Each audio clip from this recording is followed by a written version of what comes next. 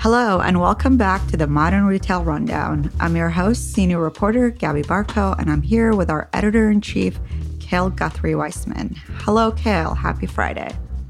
Happy Friday, Gabby. How are you doing?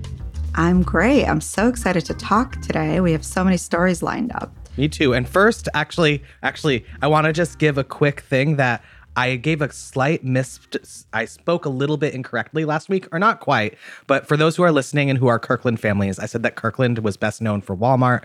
I want to say that we all know that Kirkland is best known for Costco.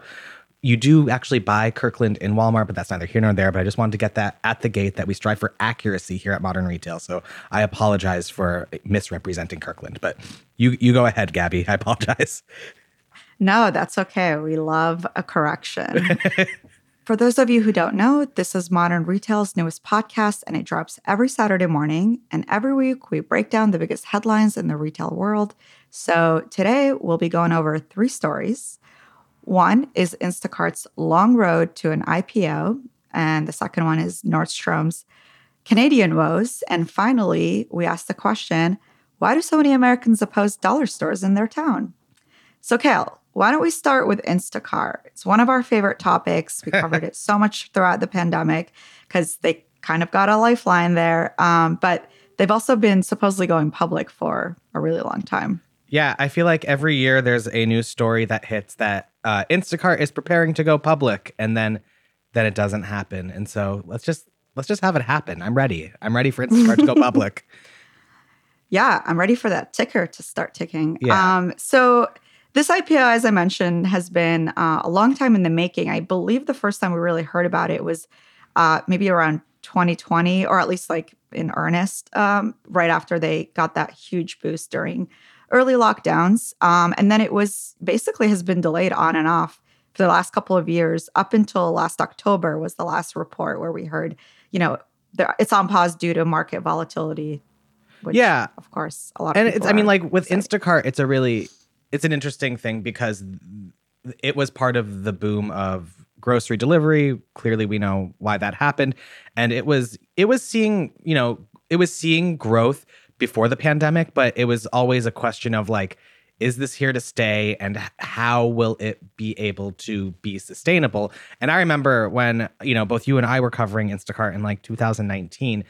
All of the conversation about its financials were about its ad platform. Like that was sort of like the way it was trying to pitch itself as something that will be here for the long run. And then the pandemic hit, and the conversation completely shifted to everybody needs their groceries online. And then e-commerce sort of began to flatten the e-commerce curve. And so the conversation shifted back to services and things like that. And with that, it seems like Instacart missed its opportunity at the beginning, in 2020, 2021 to really go public and go with a boom. And because it took so long, now it's trying to claw its way back, even though, according to this latest report from the Wall Street Journal, it saw pretty good growth over the last year, right? Mm-hmm. Yeah, it's 50% in the fourth quarter, and their profit margins rose by over 80%. So those are obviously huge, especially compared to 2021. Are we I mean, they're obviously private, so we don't know the exact breakdown, but I am sort of wondering whether the ad network has helped boost that, because it feels like every brand we talk to on there, food and bev especially, talk about, advertising a lot on there. Yeah, I mean, I would say the ad network definitely has played a part. I think from the sources that I've talked to, and from my understanding of reading your stories, the sources that you have talked to, they have said we're on Instacart. We wish it were better. That's sort of the impression that I get. But also, Instacart has in a very smart way, followed the Amazon advertising playbook in a sort of pay to play kind of way, where it's created all of these different ad units so that since they got such an explosion of customers, they asked brands to, well, if you want good visibility, advertise on our platform. And that has been smart. I think, I would love to see the breakdown of ad revenue compared to, compared to other sales, and whether or not it is a real portion of it. But clearly they've set the pathway to make this a sustainable, like, supplementary business for its balance sheet. Right. And I mean, I think with that, we should maybe go a little bit into why grocery is really important and why the, sort of volatility, slowdowns, and ramp ups of grocery demand directly impacts Instacart, because really what they do is they have these relationships or deals with retailers. They don't actually own, obviously, any inventory. And so with that, it does feel very tied to where people are shopping at any given time. Exactly. And also it's tied to, people will always buy groceries, but I'm not convinced people will always buy groceries online, or not a major majority of the United States or the world. You know what I mean? To use such a service, Instacart charges fees, and there will still always be grocery stores that people can walk into in that most analog way with a cart and buy things. And so, grocery shopping is usually not recession proof, but like in the sense that people always need to buy goods. People might trade down and buy private labels.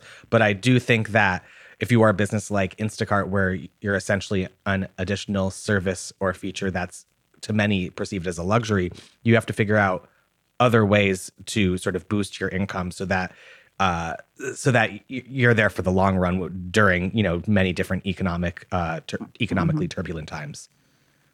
Yeah. And I do wonder whether we'll see, any sense of stickiness that happened. I do remember them really hammering that in, whether, it's now become, the people who got used to shopping on Instacart, whether it's sort of, older people, seniors, I think was a huge demographic for them. So, it's kind of going a little bit outside of the typical urban millennial with disposable income audience. So yeah, it'll be interesting to see who they kind of find to be their target next. And I also think that what they're doing, and this is very smart, is they are going beyond their core of grocery. So they've expanded into like new areas like convenience stores. I'm trying to think what else. Like, and like I think they've had beauty with retail shops. They've been really trying to make it so that they are part of many different types of shopping cycles for different types of retailers. And what's more, and this is something that they've been really pushing recently, and I bet you that this is tied to them knowing that they want to go public. They've been focusing on in-store tech. So they have a bunch of new technology for being at a grocery store, so that is more, more tech savvy. I think like they have smart carts, I'm pretty sure.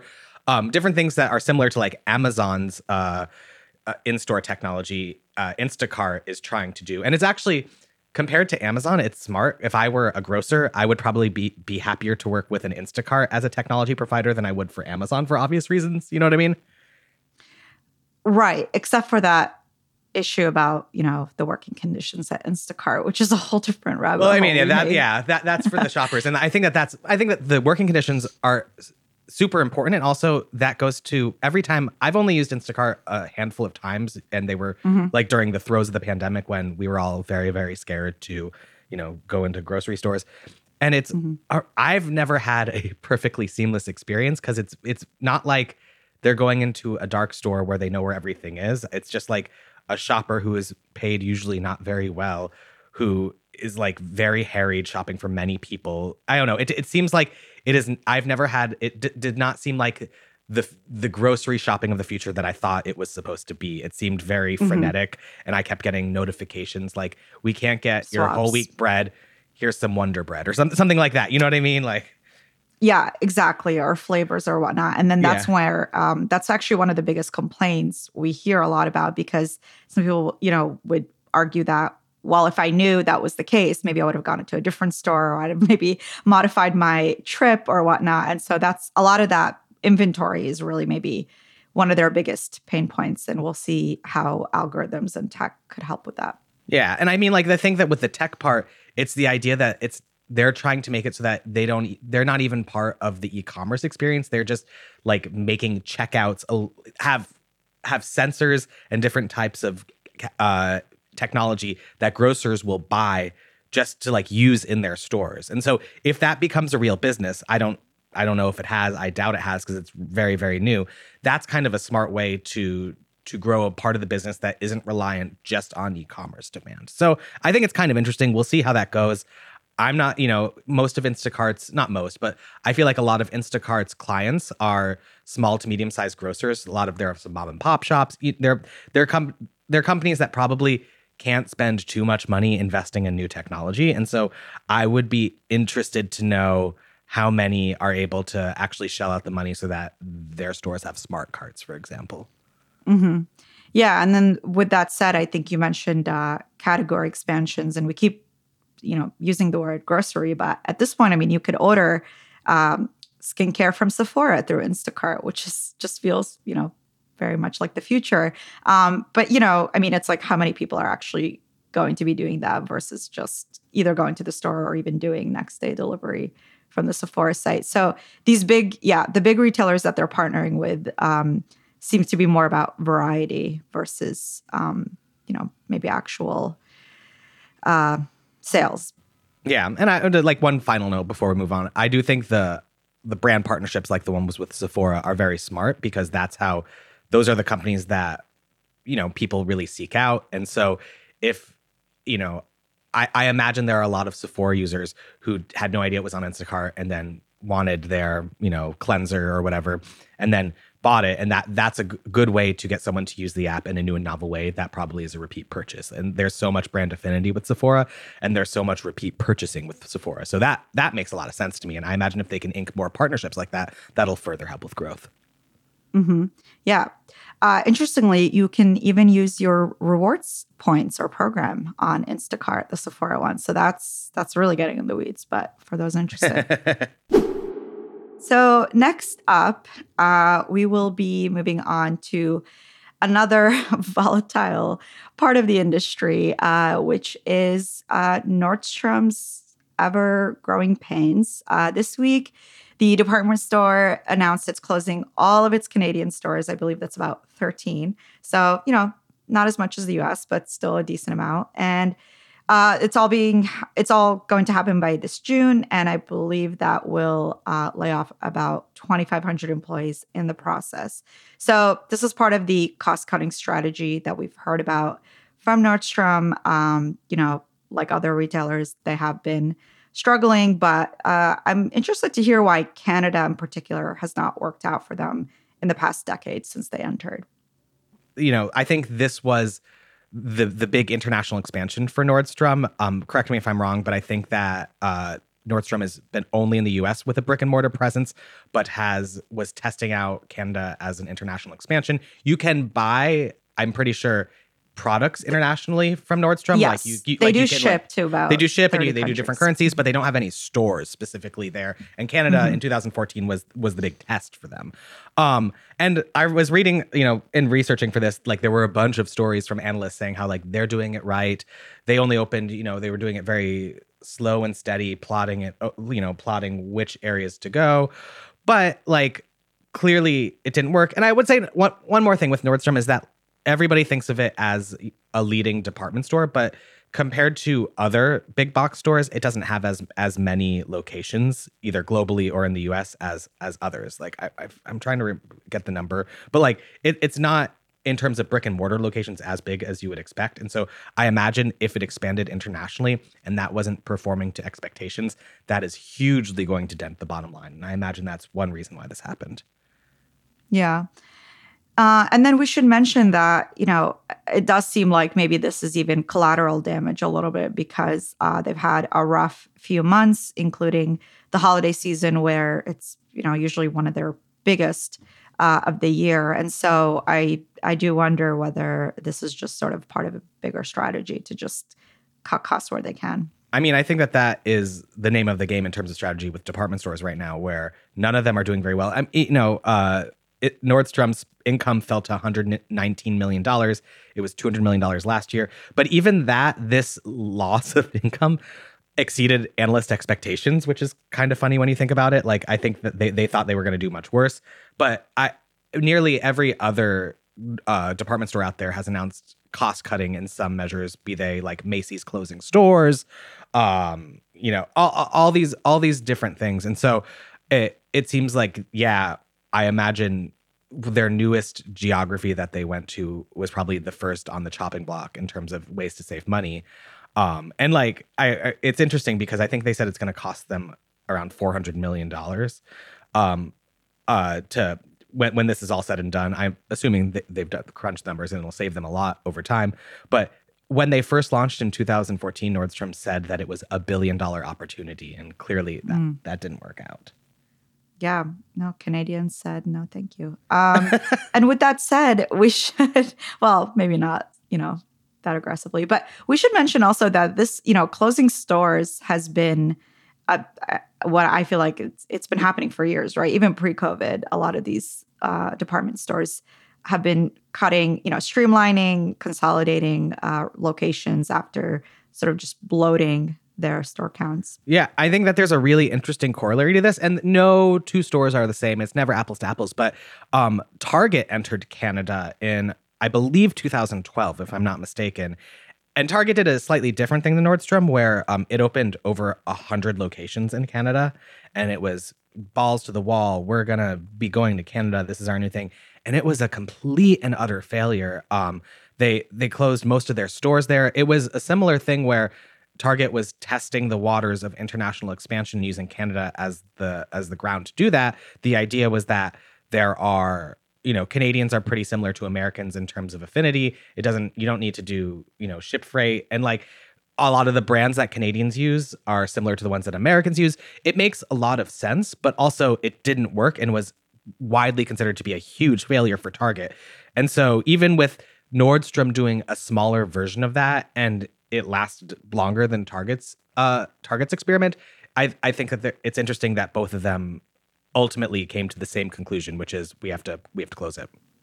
Yeah, which is interesting in the case of Target because you hear about how obsessed people are. The first thing they want to do is go to Target from abroad, and I guess it just goes to show that maybe whether it's the assortment or just the type of the habits that people have overseas or even in Canada is pretty different than the way we shop. Absolutely. Yeah. I think it's all about execution. And I don't know about Nordstrom's execution in terms of merchandising, but Target's, from what I understand, a Target in Canada was not the same as a Target in the US in terms of what they were selling, how it was. It seemed bleak at times. Yeah. So let's move on right now to the lower end of the spectrum when it comes to stores. Well, we're just talking about prices here. Not saying it's lesser than, but dollar stores. It seems like a lot of towns don't want dollar store chains there. And this has been an interesting phenomena in the last couple of years that we've been seeing, but it's sort of ramped up in the last few months. There's a New York Times article this week that is saying that since 2019, over 70 towns across the country have voted against dollar stores opening there, which is just really interesting, especially right now where they're doing really well because a lot of people are trading down and shopping there during inflation. Yeah, I mean, this is not a new phenomenon, but it's interesting that more towns are voting against them. It's often seen as an inevitability in a lot of small, poorer towns that dollar stores were open, but also that sometimes has the impact of hurting other businesses because people are trading down, they're going to go there. There's a lot of different layers to this, and so I do think it's really interesting and noteworthy to see that there are towns that are fighting back, because if you read the earnings of Dollar General or Dollar Tree, it's all about expansion. It's all about finding the next location, and they have a science in terms of where they open and how to do it and how cost effective it is. So the fact that there is a mounting external pressure against it is definitely something to watch over. Yeah. And, of course, they do argue that these stores are supposed to be benefiting, poor or rural areas without a lot of access to the point where they even offer food and grocery. But with that said, what are your thoughts on some of the controversies that they've had recently? I mean, we've heard of a literal rat problem, I think it was about last year or 2021, that really just put them in a terrible light when it comes to national spotlight. So, it's been sort of ups and downs. Yeah. And I mean, like the dollar store business model is that of sort of capitalizing on generally more impoverished areas and selling cheaper goods, but also using that. I don't know.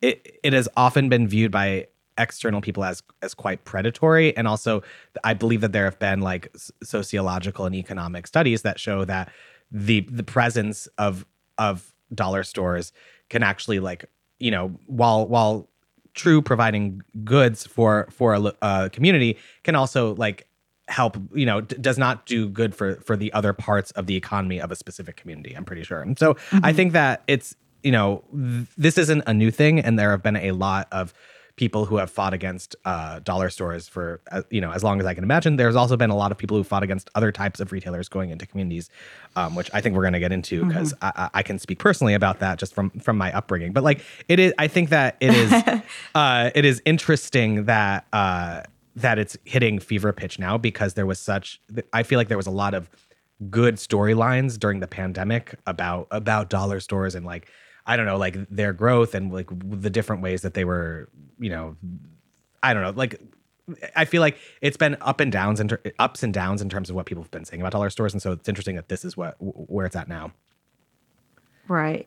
And then do you think, you sort of alluded to this, but do you think this is maybe a chain issue too on a wider scale? Because you mentioned, big box stores seeing this. I think Walmart is probably the biggest one we hear, or at least makes a lot of headlines whenever they're opening in a store in a town and start dominating that market. Do you want to give us some anecdotal evidence there? I mean, like, and like the New York Times article mentions this, but like I remember in the 90s, where I grew up specifically in Massachusetts, there was a huge movement when Walmart wanted to open in the area that I grew up in, and there were protests, and it was a very, very big thing. And like the New York Times article says that a lot of the pushback for the Walmart stuff was union focused, and I think that was predominantly in the West Coast. Where I grew up, it was more politically oriented and less about unions and more about local economics and local businesses. And so the idea was, if Walmart comes to town, the local department store is going to close. My town has pretty much was successful. There is not a Walmart there now. There's one 20 miles south of it. But I think that this is a very similar movement to that, where it's, both people fighting against, I think what people are fighting against with the dollar store is not only the local economy, but also the fact that I think on average, most people who work at dollar stores earn less than $15 an hour. So it's sort of like further perpetuating economic problem and economic divides. And so I think it's really interesting to look back on some of the fights, and it's with Walmart specifically, they have been able to completely shed themselves of that view, or mostly shed themselves of the view that people think of them as really predatory and going into communities. It's now just ubiquitous. Walmart is everywhere. We talk about Walmart in such a different light than we talk about Walmart in the mid 90s and early 2000s, because it won despite the protests in Western Mass, where I grew up. It is now everywhere. Yeah. Yeah. It was sort of just, it seemed like it was a matter of time for them to just sort of penetrate. At this point, they have the biggest store count of any retailer in the country. And maybe dollar stores are next. I mean, maybe. I do think that it's one of the reasons why Walmart has been able to be more or less successful is that it was always viewed as like a value big box store, and it has been able to expand that view to be amenable to people of all types of incomes. And I don't think dollar stores do that. I think dollar stores specifically focus on lower income areas and lower income families. And what Walmart did that I think from a branding perspective was ultimately successful is that it became just the store that no matter what type of family you are, you buy from them because it has everything. And so it will be interesting to see if, these dollar businesses are able to do what Walmart did. I'm not convinced they can, but that doesn't mean they're going to go away. It just means that there will probably be more fights like this, and it will continue using the playbook that's used up until now. Right. Well, that's all the time we have this week. Don't forget to rate and give us a review on Apple Podcasts, Spotify, or wherever you're listening to this. It really helps us out a lot. Also, don't forget to subscribe to the Modern Retail Podcast to hear interviews with industry leaders every Thursday. That's hosted by Kale And Kil, do you want to give us a little bit of a rundown on, no pun intended, a little bit of a preview on who you have on next week? Yeah, I talked with Lafleur's founder and CEO, Sarah Lafleur. It was a great conversation. We talked about all things workwear, all things apparel, and store openings, which are things that I know you and I both think about all the time. Mm-hmm. Yeah, excited for that one. And of course, don't forget, this podcast, the Modern Retail Rundown, drops every Saturday morning. So we'll see you next time. Thanks so much.